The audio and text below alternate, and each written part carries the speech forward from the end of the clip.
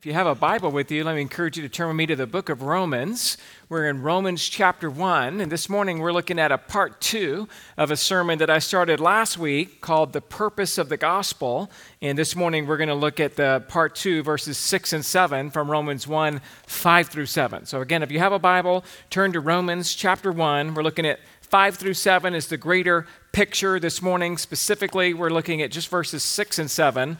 But thanks for turning there with me, if you will. Let me read what God's Word says in this passage, and then we'll jump into our time here together this morning. So Romans chapter 1, 5 through 7 states this: "Through him we have received grace and apostleship to bring about the obedience of faith for the sake of his name among all the nations, including you who are called to belong to Christ Jesus, to all those in Rome who are loved by God and called to be saints. Grace to you and peace from God our Father and the Lord Jesus Christ."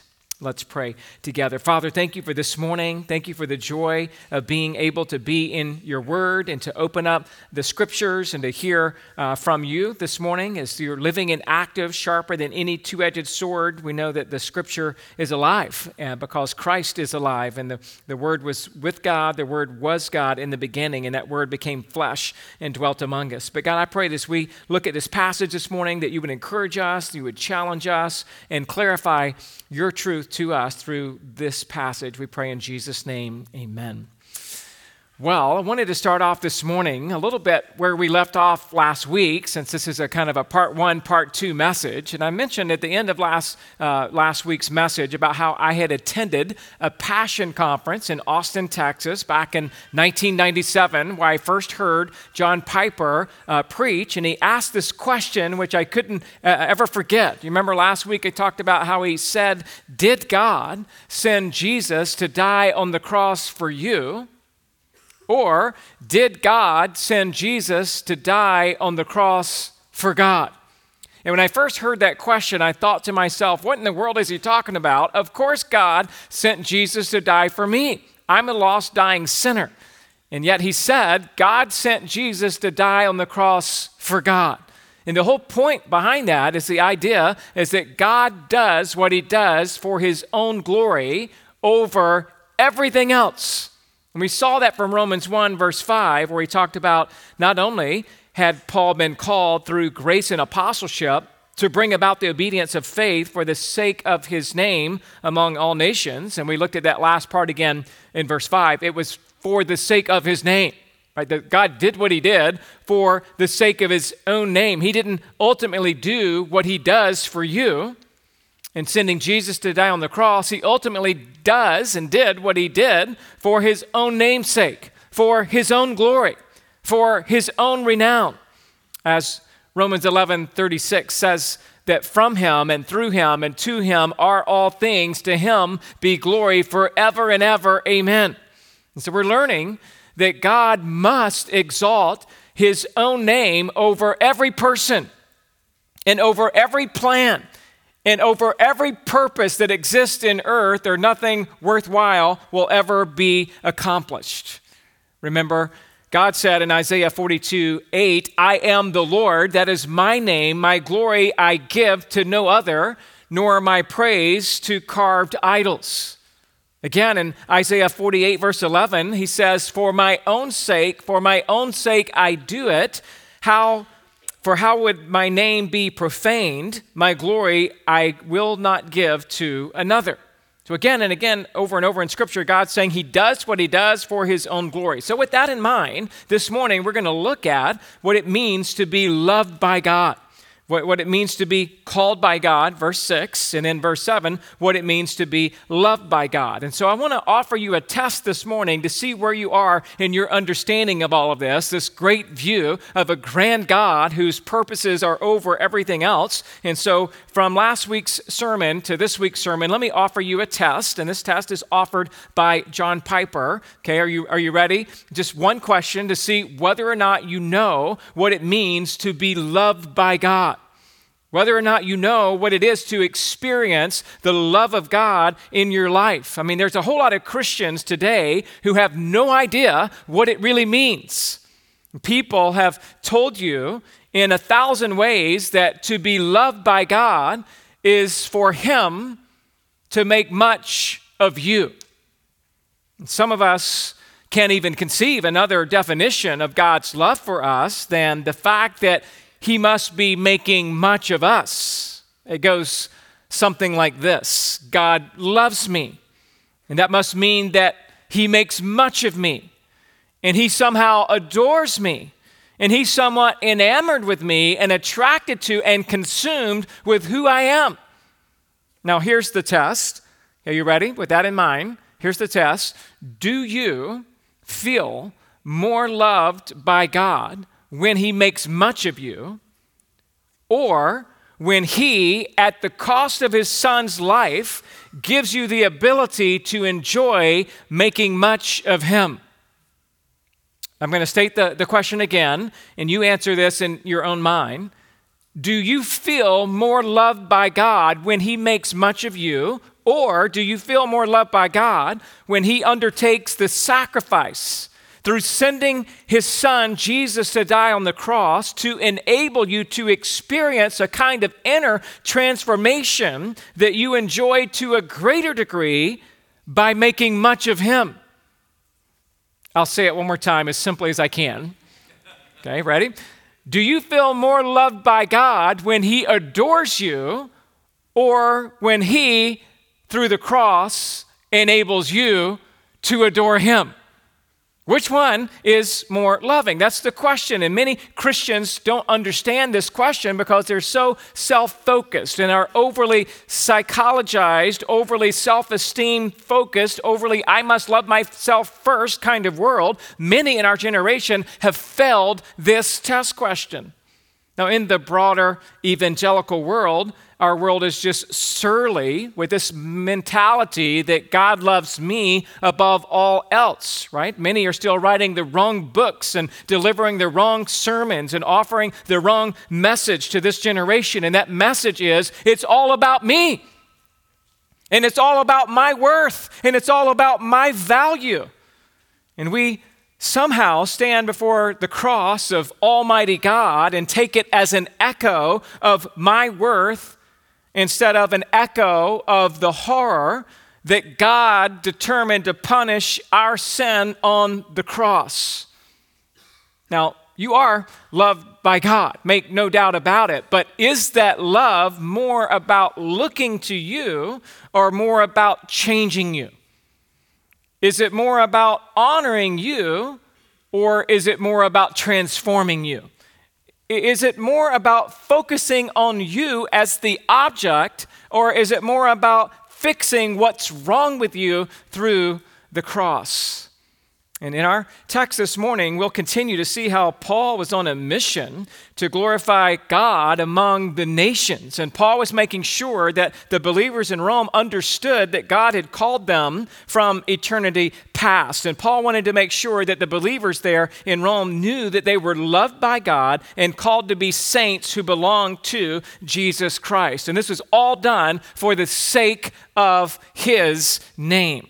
And so we're looking at three headings from these three verses, 5, 6, and 7, to help us better understand the purpose of the gospel. And last week we covered number 1, the substantial intent of the gospel to glorify God among all the nations. And so this week we'll look at number 2, the specific inclusion of the gospel to save those called from eternity past. And then number 3, the successful impact of the gospel to radically transform people. So last week, again, number 1, the substantial intent of the gospel to glorify God among all nations. And we talked about from verse 5 what Paul was writing about when he says, through whom we have received grace and apostleship. And I argue that he's using the editorial we, referring to himself receiving God's grace in his own saving testimony and a special calling to be an apostle with a capital A, that those two things are connected. He received grace and apostleship. And then we looked last week also about the obedience of faith. While Paul had a special calling to be an apostle, all of us are recipients of grace. And if so, then we have a responsibility to obey in faith. We talked about, that, again, the obedience of faith, that faith works. Those who've truly been saved by faith will be actively living out their life for him in obedience. And then we ended last week, again, this is all done for the sake of his name, the end of verse 5, among all the nations. Remember Psalm 46:10, be still and know that I am God. And I will be exalted in the nations and in the earth. And that we don't serve an American Christianity God. We serve the God over all, who will be glorified over all.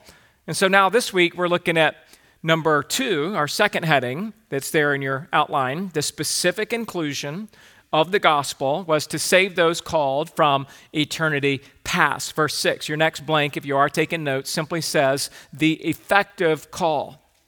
The effective call, and we're going to juxtapose that to another kind of calling here in a minute. But first we need to see that in verse 6, when he says, including you who are called, we're defining what Paul meant and who he was referring to when he says to you who are called. So let me just remind ourselves where we are in our context. Paul's writing to the church at Rome, and he began this letter by identifying himself as a servant of Christ Jesus, and he had been called to be an apostle. And now here in verse 6, Paul is telling the believers in Rome that they too have been called not to be an apostle, but rather to be a Christian, to be those who are loved by God. And Paul's addressing the Roman believers here and affirming that God's call did include them, that this call includes all who belong to Christ. And so what we're seeing here, let me give you just 3 characteristics, if I can, of the effective call. Okay, number 1, this is a calling that is particular.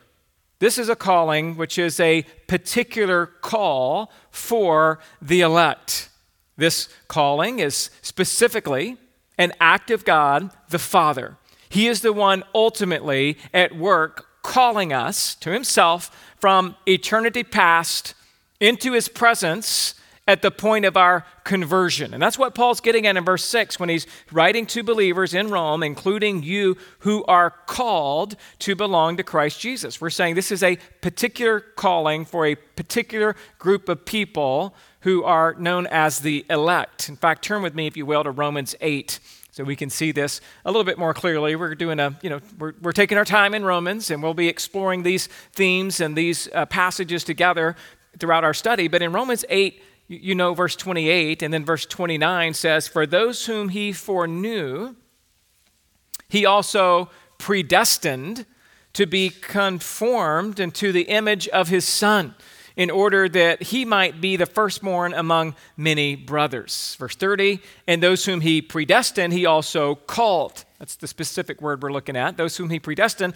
he also called. And those whom he called, he also justified. And those whom he justified, he also glorified. And so here in Romans 8, 29 and 30, Paul is pointing to a definite order in the way in which God calls us. Long ago, before the foundation of the world, God predestined us to be his children and to be conformed into the image of his Son. Verse 29. And the actual outworking of that in our lives is when he calls us unto himself by grace through faith. And that's in Romans 8:30, the verse that we're looking at. Paul immediately lists justification and glorification, showing that these two great doctrines come after our calling. So God first foreknew, he then predestined, he then called, he then justified, and then God glorified. That would be the order that we see in verses 29 and 30. He foreknew, he predestined, he called, he justified, he glorified. And please note that all of these are acts of God.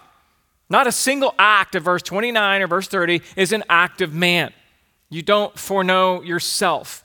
You didn't predestine yourself. You don't call yourself. You didn't justify yourself. You will never be able to glorify yourself. It is God who predetermines people to be conformed into the image of his Son. We see the same thing in Ephesians 1. Turn over there with me, if you will. Ephesians chapter 1, verses 4 and 5, because we see this happens from eternity past. The calling comes before the saving faith. Ephesians chapter 1 says in verse 4, even as he chose us in him before the foundation of the world, that we should be holy and blameless before him. In love, he predestined us, verse 5, for adoption to himself as sons through Jesus Christ according to the purpose of his will. So here in Ephesians 1, 4, and 5, we're saying that God called us even before he created the world. And he called us to be holy and blameless before him. He called us, and then he predestined us and adopted us as sons through Christ. And this was all done according to the purpose of not our will, but according to his will. One other place, and then I'll maybe summarize our thoughts together here, is 2 Timothy. Turn there with me if you will. 2 Timothy chapter 1, verse 9. 2 Timothy 1, verse 9. Again, we see the particular call for the elect. 2 Timothy 1, 9, where we read, who saved us and called us to a holy calling, not because of our works, but because of his own purpose and grace, which he gave us in Christ Jesus before the ages began. Again, God saved every believer because of his own purpose and by his own grace. And he didn't save us because of our works or because of our intellect or because of our own good looks. Some of you might think you look better than others. You're all looking good, all right? You're all looking good. But he doesn't save us based on something we do or something we say. He didn't save us because we deserved it or because we've earned it or because we decided that we wanted it. The Bible says it's while we were yet sinners, Romans 5:8, that God demonstrates his love for us to send Christ to die for us. And so this salvation and this calling was something that God gave us in Christ before the ages began. This is not God waiting and watching for our response to the gospel. That would be kind of the Arminian position, that God created us and now he's kind of waiting and watching us to see what he's going to do in response to our initiative. This is not God betting on us like you might be tempted to bet on the Super Bowl. Okay, are you going to bet on the Niners or the Chiefs? Well, you shouldn't bet at all, right? But if you were, no, I'm just kidding. It's like we don't know what's going to happen. So you wouldn't want to waste your money on a bet when you don't really know. I mean, this could be 50-50, right? But God's not like that. God knows exactly what's going to happen because he foreknows and he predestines and he calls and he justifies and he glorifies. So God knows what's going to happen in your life, and he knows that he's going to call you, if you're part of the called, into a relationship with him through the gospel by giving us a new heart and granting us repentance and faith and then setting us apart to live our lives for him. And that's the second characteristic of the effective call. Not only is it particular to the elect, but secondly, your next blank says this calling is an internal call for your soul. Here I'm just trying to emphasize that this is something that takes place in your heart. This is not just some external doctrine that theologians talk about. This is something that happened to you. This calling is emphasizing it's something that God does in you. It's not a choice that you make. It's not a promise that you keep. It's not an effort that you exert. This calling is similar to the doctrine of regeneration. Regeneration being the sovereign work of God, the Holy Spirit, of granting spiritual life to each Christian, raising them from the dead so that they are able to repent and trust in him as a new creation. That's what God does, right? We're not able to do that, but he makes that possible by regenerating us. This is what Jesus taught when he's interacting with Nicodemus in John chapter 3, verses 5 through 6, when Jesus said, truly, truly, I say to you, unless one is born of water and the Spirit, he cannot enter the kingdom of God. That which is born of flesh is flesh, but that which is born of the Spirit is spirit. And he goes on to talk about, look, you don't know where the wind comes from or where it goes. He just does what he does. And that's what God does in salvation. And I think when Jesus is even mentioning this, he's probably echoing the imagery from the prophet Ezekiel, who said that the Lord would, in Ezekiel 36:26, give you a new heart and a new spirit I will put within you. And I will remove from you your heart of stone from your flesh, and I'll give you a heart of flesh. So this calling is not you cleansing the outside of the cup, as Jesus so pointedly confronted the Pharisees. Remember, he said, hey, it's not about the outside. What about the inside of the cup? This calling is not like some whitewashed tomb. This calling is not about those who come near to God with their mouths and they honor him with their lips, but their hearts, Isaiah 29:13, are far from him. We're not talking about a coat of paint. We're not talking about something that's plated with gold. At this point, we're not talking about some outer covering or some building.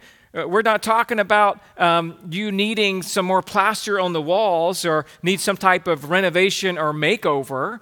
No, we're talking about being made new. We're talking about new construction.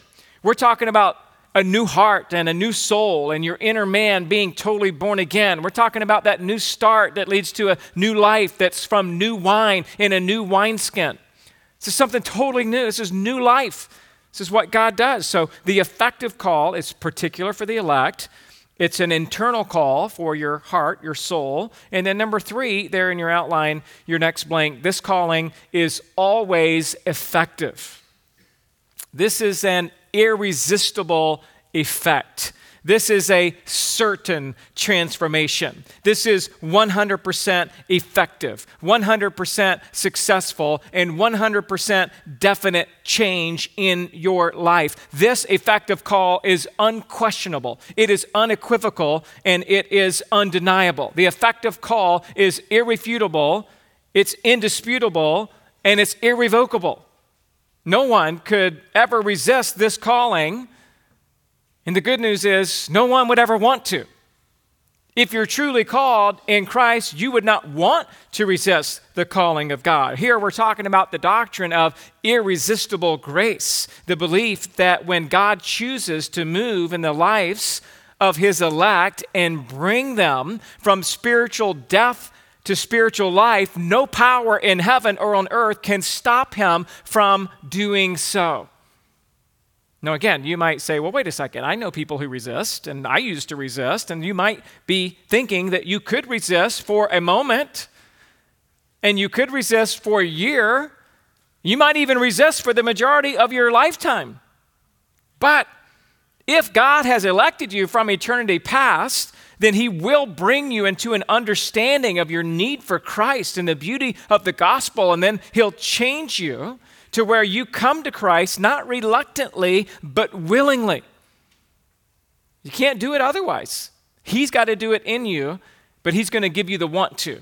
I'm talking about John 6:44. Turn over there with me, if you will. This is a key verse when discussing this topic of the call of God in someone's life being 100% effective, being something that is always going to come to completion. And Jesus says it this way in John 6:44. You'll recognize this passage. I'm sure you've debated it yourself in your own heart and mind and maybe with others. But John 6:44, Jesus says, "No one can come to me unless the Father who sent me draws him." Pretty clear? Right, Jesus said, hey, nobody can come, not a single person on the planet can come to me unless the Father who sent me draws him. And if that happens, then I'm going to save him and I will raise him up on that last day. So the debate around this verse is obviously on the word draw. What does Jesus mean when he says, unless the Father who sent me draws him? No one can come unless the Father draws him. So what exactly does this mean? And in order to do that, you need to do a lexical study, looking at specific dictionaries of the original language, and then you need to do a textual study, a word study, looking at this word used in different texts. So let's just do that real quick, can we? Just for a couple minutes. The best lexicon in the Greek language used primarily today would probably be BDAG. And BDAG refers to the word draw here, and it says it means to move an object from one area to another in a pulling motion. To move an object from one area to another area in a pulling motion. According to another lexicon, Lu and Nida, it means to drag or pull by force. The NAS lexicon means to drag. The UBS lexicon means to draw, to drag, or to haul in. So again, the question is it to draw something or is it to drag something? Is it to woo something or to win something by force? Is it contingent, is this word and this idea behind draw, is it contingent on the will of the one being drawn or dragged, or is it contingent on the will of the drawer or the dragger? And I believe my answer to that question would be to be drawn is to be dragged.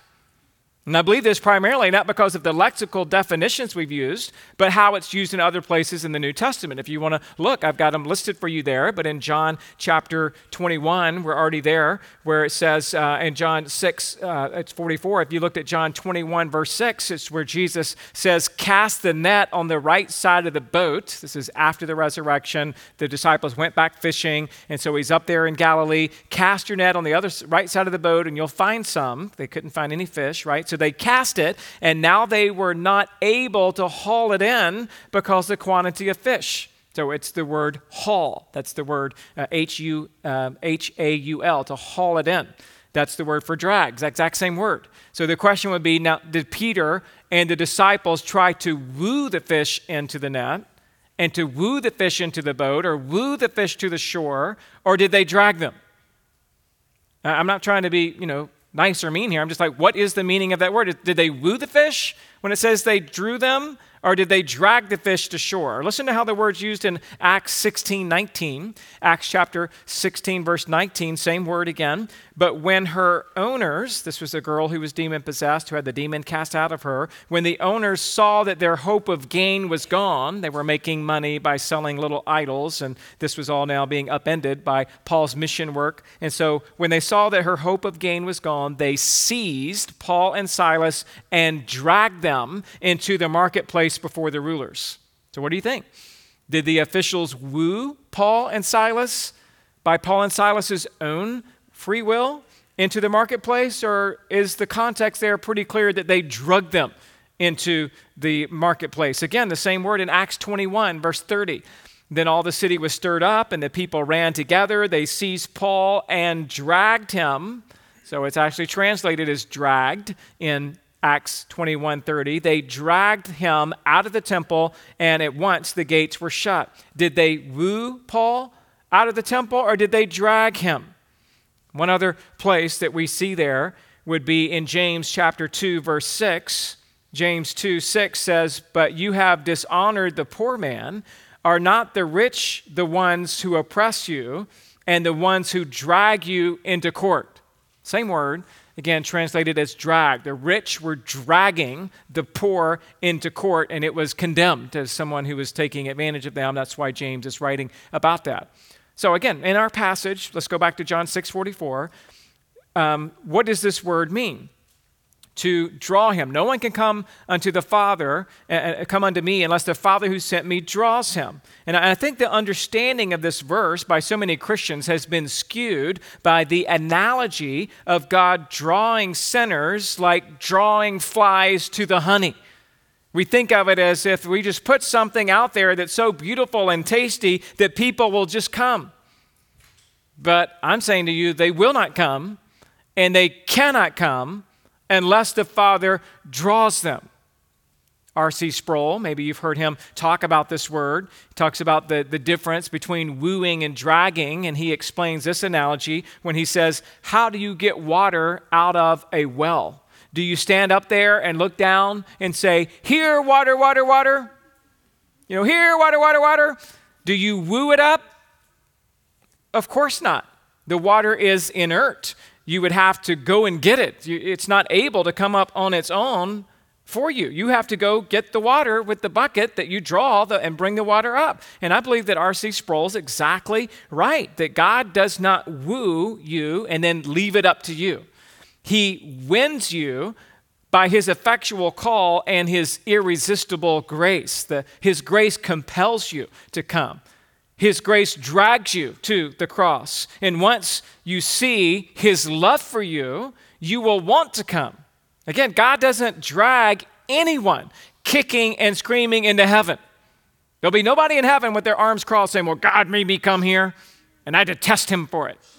No, and from your perspective, you wanted to come. And the only way that you could have that want to is God gave you a new heart by regenerating you. And he gave you a new will that wanted to come. From your perspective, you thought maybe it was you. But now that we're reading scripture, realize I couldn't have never done that unless he called me. And that's what the effectual call is all about. It's from eternity past. It's something that God does in our heart.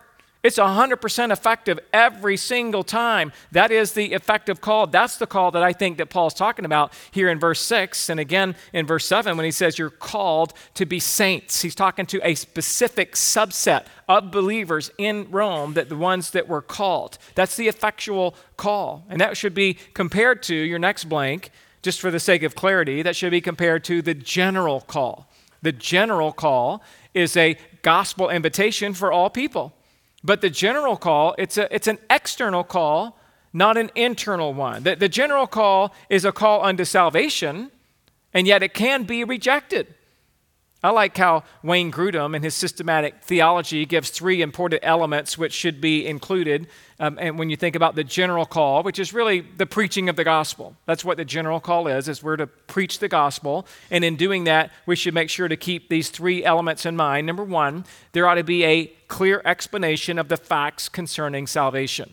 So when we're giving a general call, we ought to be preaching the gospel to all people. Right? And when we do that, we're giving the facts of what salvation is. We got to make sure we understand and explain that God is the creator. Genesis 1:1, in the beginning, God created the heavens and the earth. We should explain that God is holy. Isaiah 6:3, holy, holy, holy is the Lord of hosts. We ought to explain that we are sinners. Romans 3:23, for all have sinned and fallen short of the glory of God. We ought to explain that we deserve hell. Romans 6:23, for the wages of sin is death. And then we ought to explain that Jesus died for us while we were in that condition. Romans 5:80, he demonstrates, he shows his love for us through Christ, that while we were yet sinners, Christ died for us. We got to make it clear in the general call that Christ alone can save us by grace through faith in his propitiatory sacrifice. And we understand Jesus said again in John 14:6, I am the way, I am the truth, I am the life, that no man can come to the Father but by me. And so these are the facts concerning the gospel, and the general call would go to great effort to faithfully proclaim these gospel truths. A second component of the general call would be number 2, there, your next blank, an invitation to respond to Christ personally in repentance and faith. Jesus said it this way in Matthew 11:28, come unto me, all who labor and are heavy laden, and I will give you rest. And specifically, he's talking to the Old Testament Jew that was trying to get into heaven by keeping the old covenant, and they just couldn't keep it well enough. And so he's like, hey, forget the old covenant. You can't get in by the law anyway. That was never the intention. It was to show you that you need faith in the saving Messiah. So now I'm here and I'm inviting you, come unto me all who labor, and I will give you rest, and you will find rest for your souls as a picture of salvation, which can only be found in Christ. And then concerning Christ, Jesus said a little bit later after he was resurrected in Luke 24:47, he says, and that repentance for the forgiveness of sins should be proclaimed in his name to all nations. So we're saying that the gospel call is a call to repentance, and it should be for all nations. That's what we call the Great Commission, that we go to all people everywhere and call them to repent. And we see Peter doing that in Acts 2:37 and 38, there primarily to the Jewish audience in that context when they were cut to the heart and they said, what shall we do? Peter said, repent and be baptized, every one of you, in the name of the Lord Jesus Christ for the forgiveness of your sins. So we understand that that's what the calling is. The general call, it's an explanation of the facts of the gospel, and it's an invitation to respond to those facts of the gospel through repentance and faith. And then the third part of the general call would be this, number 3, your next blank. It's a promise of forgiveness and eternal life for all who believe. So in order to truly be born again, there is this necessity of belief. No one's denying that. We're just saying you can't believe unless God grants you this regenerating work in your heart so that now you have the gift of faith and belief, which is John 1:12. But to all who did receive him, who believed in his name, he gave the right to become the children of God. So you have to believe. Last week we talked about belief or faith. Has to have knowledge, has to have assent, and then there has to be trust. And if you don't have those three elements, you don't have real faith. You have to understand, you have to agree to, and then you have to trust in, meaning that you're leaning wholly on the Lord Jesus Christ. And we read about the idea again of believing also would include repentance. Repent, therefore, and turn back that your sins may be blotted out. Acts 3:17, and then Acts 17:30, a different context to the Greeks in Rome on Mars Hill. After Paul preaches the gospel, he now commands all people everywhere to repent. All people everywhere to repent. I'm just saying the general call goes out to all. The general call is the gospel preaching to everyone. I can't get up here and just say, I'm only preaching the effectual call. And only if you're chosen in Christ before the foundation of the world. I'm only preaching to you. No, I'm preaching to everybody. Now, God works the effectual call in the hearts of the elect. And those who reject him may be rejecting him for a season and then eventually come, or it may be that they reject all along because they were never elected from eternity past. But I'm saying that our responsibility is not to figure all that out, at least as far as our responsibility is concerned. Our responsibility is to preach the gospel to everyone. The general call is an external call, not an internal call, meaning all you can do is preach it, but you can't change somebody's heart. Right? Parents, can you make your children be saved? No, you can't. Will homeschooling save them? No. Will taking them to church save them? No. Will taking them to Awana save them? No. Will being the perfect parent save them? No. That ought to be a little bit of a relief. And yet we can do all of those things, or some of those are preferences, but we got to be faithfully pointing our kids to Christ every day, but that's the external call. Only God can bring about the internal call where he saves somebody. And we need to acknowledge that the general call is often rejected. There's no guarantee that just because you were faithful to preach the gospel and call people into a relationship with Jesus, that they will indeed repent and believe the gospel. That's ultimately a work that only God can do, and he does so through the effectual call of grace in their hearts and lives in such a way that they will be radically transformed. So again, our job is to be faithful to give the general call in the preaching of the gospel. God's job is to save all of his elect. Our job is to invite people into a relationship with Jesus. God's job is to drag people to himself by giving them a new heart so they can come. Our job is to teach people of the promise of salvation and eternal life. God's job is to transform lost and dying sinners from the inside out and call them to truly belong to Jesus Christ. Our job, general call. God's job, effectual call. Got it? I believe verse 6 is talking about the effectual call. Again, the specific inclusion of the gospel to save those called from eternity past. That's verse 6. Ready? We're moving on. Verse 7, number 3, the successful impact of the gospel is to radically transform people. Your next blank is, again, we're loved by God. Now, I'm going to connect this explanation here of being loved by God with our introduction, but I wanted to specifically talk about the effectual call in the middle, because that's the way it's lined out for us in the text, but just so that those foreknowledge, predestining acts of God, that you were able hopefully now to see them as being loving, okay? So here's what we're saying. When in verse 7, to all those in Rome who are loved by God. So again, Paul's writing to believers in Rome, and he's reminding them that they are loved by God. And this is true of every born-again Christian. You are the called of Jesus Christ, and you are the beloved of God. Okay, so now we're asking the question, what does this mean? And what I'm saying to you is we need to actually enlarge our vision of the love of God. Calvinistic people are often accused of shrinking God's love to only apply to a select few, therefore it's not as valuable. And that perturbs me. And I'm going to explain why I think that the correct biblical view of God's love for his own ought to magnify and expand our appreciation of the fact that we are, if you're in Christ, loved by God. So remember, God's love is not primarily focusing on you, but it's focusing on God glorifying himself in saving lost and dying sinners like you and me, right? This does not mean that God does not love me, and this does not mean that God does not love the world. Of course God loves the world, as even the most famous verse in the Bible clearly states, for God so loved the world. But for many people, the only way that they could ever conceive of the love of God is John 3:16, for God so loved the world. And that, if that's all you ever focused on, it could even lead to universalism in some people's minds. That everybody's loved by God. We're all part of the world. God loves everybody the same. Therefore, he loves everyone the same way. And in one sense, John 3:16, God does love the world, and all people in the world can benefit in a general way from his love. Jesus even talks about this, and in Matthew chapter 5, verses 44 and 45. See if you remember this. But I say to you, Jesus said, love your enemies and pray for those who persecute you. Okay, we know that verse. That's a great encouragement and challenge. Pray for your enemies and for those who persecute you. Do you know why? Next verse, Matthew 5:45.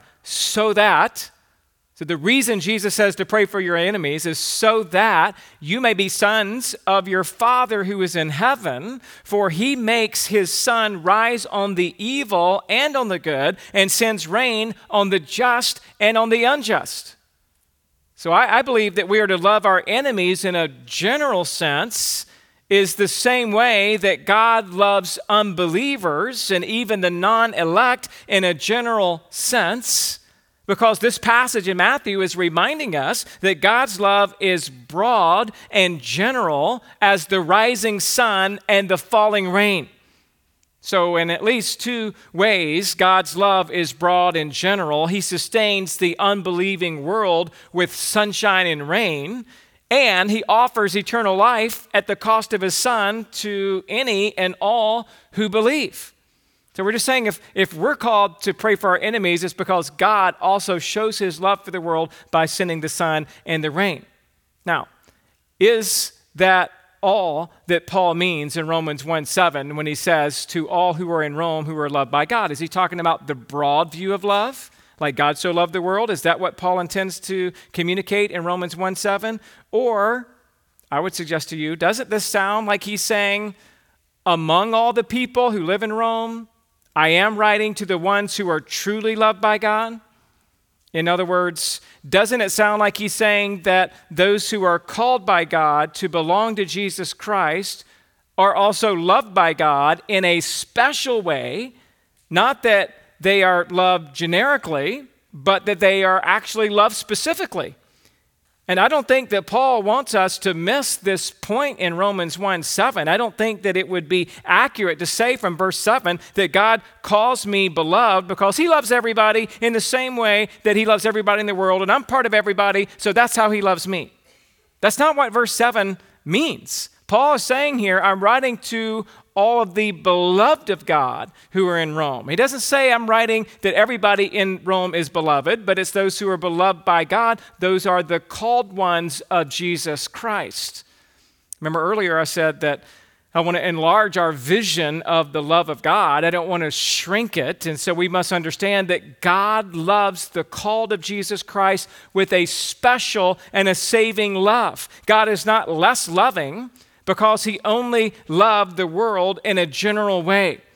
I believe that God holds out love to the whole world, but he chooses his bride. Like I might say to you, church, I love the church, but I'm married to Lisa, who sat here in the first service. I have a special love for her. She's my bride. So I love the church, but there's my own bride I love in a different way. God loves the world, but his own love for his elect ones is magnified, not because it's generic, because it's specific to his bride. He called his bride, the church, from eternity past. And so this love isn't just potential, but it's a permanent love. And this is the kind of love that Paul's talking about, I believe, in verse 7. It's the same kind of love that Paul shares with us in Romans 8:35 through 39. Turn there with me, if you will. Another well-known passage just where you can see this kind of love, the magnificent specificity of this love of God. Romans 8:35 through 39. Who shall separate us from the love of Christ? Shall tribulation or distress or persecution or famine or nakedness or danger or sword? Skip down to verse 37. No, in all of these things we are more than conquerors through him who loved us. For I am sure that neither death nor life, neither angels nor rulers, nor things present nor things to come, nor powers, nor height nor depth, nor anything else in all of creation will be able to separate us from the love of God in Christ Jesus our Lord. Now, what I'm trying to point to in this passage, notice what keeps us from being separated from the love of Christ. We are kept from separation, verse 37, through him who loved us. And the reason given is that we overwhelmingly conquer through him who loved us. Or to put it simply and bluntly, the love of God keeps us from being separated from the love of Christ. Will the called of Jesus Christ be separated from him? No. Why? Because God loves us. The faithful love of God triumphs in preserving his own. This is not the general love of God that offers eternal life to the world, nor is it the creational love of God that causes the sun and the rain even to fall upon his enemies. This is the love of God for his bride, for his chosen people, for the church. He calls us from death to life, and he keeps us from falling away. What I'm saying to you is it is a wonderful, amazing thing that we can never exhaust pondering what's meant by those who are loved by God. Not only that, but your next blank says we're called to be saints. We're called to be saints. There in the middle of verse 7, we're loved by God. I'm saying that's a specific, saving, elect kind of love, and we're called to be saints. The question is often asked, well, am I a saint or am I a sinner? I mean, all human beings are sinners because we're born in sin, but not all human beings are saints, according to the Bible. Only believers are saints, right? A saint is not someone who has done wonderful things. It's not someone who's been deemed a saint by a certain church or organization. The word saint here in the original language is the word hagios. Literally, it means sacred, physically pure, morally blameless, religious, ceremonially consecrated, or holy. In the context of the New Testament, saints are those who belong to the body of Christ, who have been saved by grace through faith. In other words, saint is another word for a Christian. A true believer in the Lord Jesus Christ can be and should be and is referred to as a saint. Saints are not born saints. They become saints when they're born again. And because we have all sinned and fallen short of the glory of God, we are all in need of spiritual rebirth, without which we will continue in our sinful state through all eternity. But God, in his great mercy and grace, has provided the only means for turning a sinner into a saint, the Lord Jesus Christ, who came to give his life as a ransom for many. And so when we confess our need for a Savior from sin and accept his sacrifice on the cross on our behalf, we become saints. Now, the reason I think this is important is because too many times we like to say something like, well, I'm just a sinner. And part of me is like, I can understand that, and there's a little bit of humility in that, but there's also some excuse in that. Oh, well, I mean, nobody's perfect. I'm a sinner. Oh, I'm a sinner. I'm a sinner. And it's like, why do you keep saying that? How about you confess your sin, recognize you've been saved and forgiven through your confession, and that you are a saint. The Bible refers to you far more in the New Testament as a saint than it ever does as a sinner. The most famous reference to the sinner would be Paul's, I'm the chief of sinners. So I can appreciate what he's saying there, reminding us of what God brought him out of. But he's not using it as an excuse of why he continues to sin, which is how we typically use it. Well, I'm a sinner. It's like, no, you should say, I am a saint called out by God for the Lord Jesus Christ to be holy and blameless, and I still struggle and fall into sin. God, forgive me. please forgive me for sinning in that way. That's my fault for sinning in that way. And we got to understand there's a special thing here of God calling us a saint. And I think it even comes out of Old Testament imagery where there were several things divinely set apart, which is part of what the word saint means, to be set apart. And in the Old Testament, there's all kinds of things set apart. Do you remember what they were? The tabernacle set apart, the temple set apart. They're particularly the furnishings of the temple with the Ark of the Covenant to be set apart, the Holy of Holies set apart. They're all set apart to him. The tribe of Levi was to be set apart as his people. The tithes and offerings of the people of Israel were also set apart for God. The word holy in the Old Testament, kadosh, refers to a person's being set apart by God from the world and unto himself. The Old Testament saint was in this way made holy and righteous. Whether you are under the old or the new covenant, we need to know that as saints, that we are the holy ones of God. So under the new covenant, such things as the temple, the tabernacle, the temple, the priesthood, the Ark of the Covenant, the tribe of Levi, these holy things, these things that were set apart, no longer exist. Instead, God's only true holy things on earth today are his people. That's why we don't have any relics as a Protestant church. There's no object that's holy today. Only people can be holy. Only people are set apart. And he has sovereignly and graciously set us apart for himself through Christ and for his own glory, to the point that we got to understand that we are the new temple of God and the new priesthood of God. And we are that as his church. He says so, the Holy Spirit inspiring Paul, the pen of the apostle in 1 Corinthians 3:16 and 17. Do you not know that you are God's temple and that God's Spirit dwells in you? If anyone destroys God's temple, God will destroy him, for God's temple is holy and you are that temple.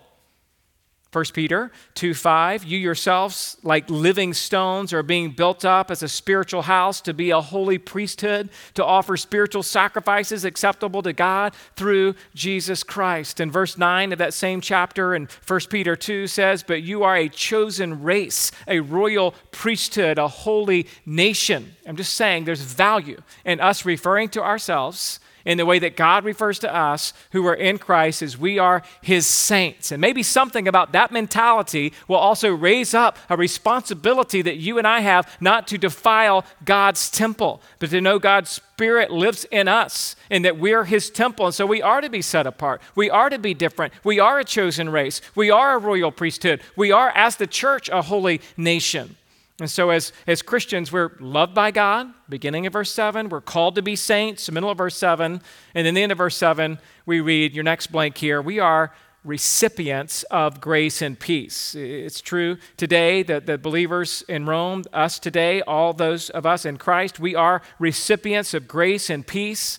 I also think that as Paul's using the word saint to refer to the New Testament believer, that there's something about grace and peace that we could see in the Old Testament that he's bringing into the New Testament. And I'm talking here about Aaron's blessing in the Old Testament, which was a prayer that God would be both gracious to his people and give them peace. Remember that from Numbers chapter 6, verse 24 through 26, where it says, the Lord bless you and keep you, and the Lord make his face shine upon you and be gracious to you, and the Lord lift up his countenance upon you and give you peace. So now we're seeing grace and peace, just like the word saint was used in the Old Testament, now to refer to the New Testament saint. Grace and peace for the Israelites under Aaron's blessing are now for the church. We receive grace, we receive peace. And so this similar terminology being used by Paul to proclaim grace and peace to the believer, I think really represent his major purpose in writing the letter. Grace is emphasizing the gift of God justifying sinners, and peace is emphasizing the reconciliation between holy God and sinful man, and the reconciliation between believing Jew and believing Gentile, who are both in the body of Christ. Which is why Paul says here in verse 7 that we are all, he's referring to all of us. He's referring to anybody. The you here is a plural you. It can mean anybody. Paul sends greetings to them all. Earlier at the letter and at the end of the letter, Paul gives thanks to them all, regardless of their ethnicity. Since loved, called, and saints were often Old Testament references to Israel, it seems probable that Paul deliberately uses these same words to indicate that all believers are in Christ. So we just see it's a beautiful thing, showing us where the emphasis is on all those who are in Christ. It's a beautiful benediction, verse 7 is, for these first 7 verses. And we see that the only people who can truly receive these blessings are those who are in Christ. Only they can truly call God their Father. Only they've been adopted into his family through his Son, the Lord Jesus Christ. Only the called ones and only the ones who are truly loved can experience the love of God through Christ. And so let me just ask you as we close our message for this morning, are you a saint or are you a sinner? And I don't mean do you just struggle with the nomenclature as a Christian, should I refer to myself as saint or sinner? I'm asking you fundamentally, are you a sinner this morning? And if so, do you understand that only God can draw you to himself? And he actually does so through the general call. And as I've preached and proclaimed the gospel this morning, maybe God is drawing your heart, and you might think you can resist, but eventually you will give in and you will want to. And that could be happening in your heart today. And so before we end our service, after we take the Lord's table and sing a final song, we'll have a few people standing over here. And if you want to talk about maybe that God's calling you out of darkness into light this very day, we would love to talk to you about the gospel truths that bring sinners into sainthood. And with that in mind, just to take home for the rest of us this morning, how does the understanding, that first blank there under the take home section, how does understanding the differences between the effective call and the general call aid you in your evangelism? I think it would be healthy to just kind of review some of the things that were pointed out there and that could aid you in your own evangelism. Number 2, how has this message helped you better understand what it means to be loved by God? When you think of the love of God from a biblical point of view, is it shrinking down or is it being expanded with its depth and its value and its beauty? Or number 3, do you think of yourself more as a saint or as a sinner? We discussed that a little bit. And how will your view shape how you live? This is the purpose of the gospel, to bring clarity, to remind us that we're called, and to do it all for the sake of his name.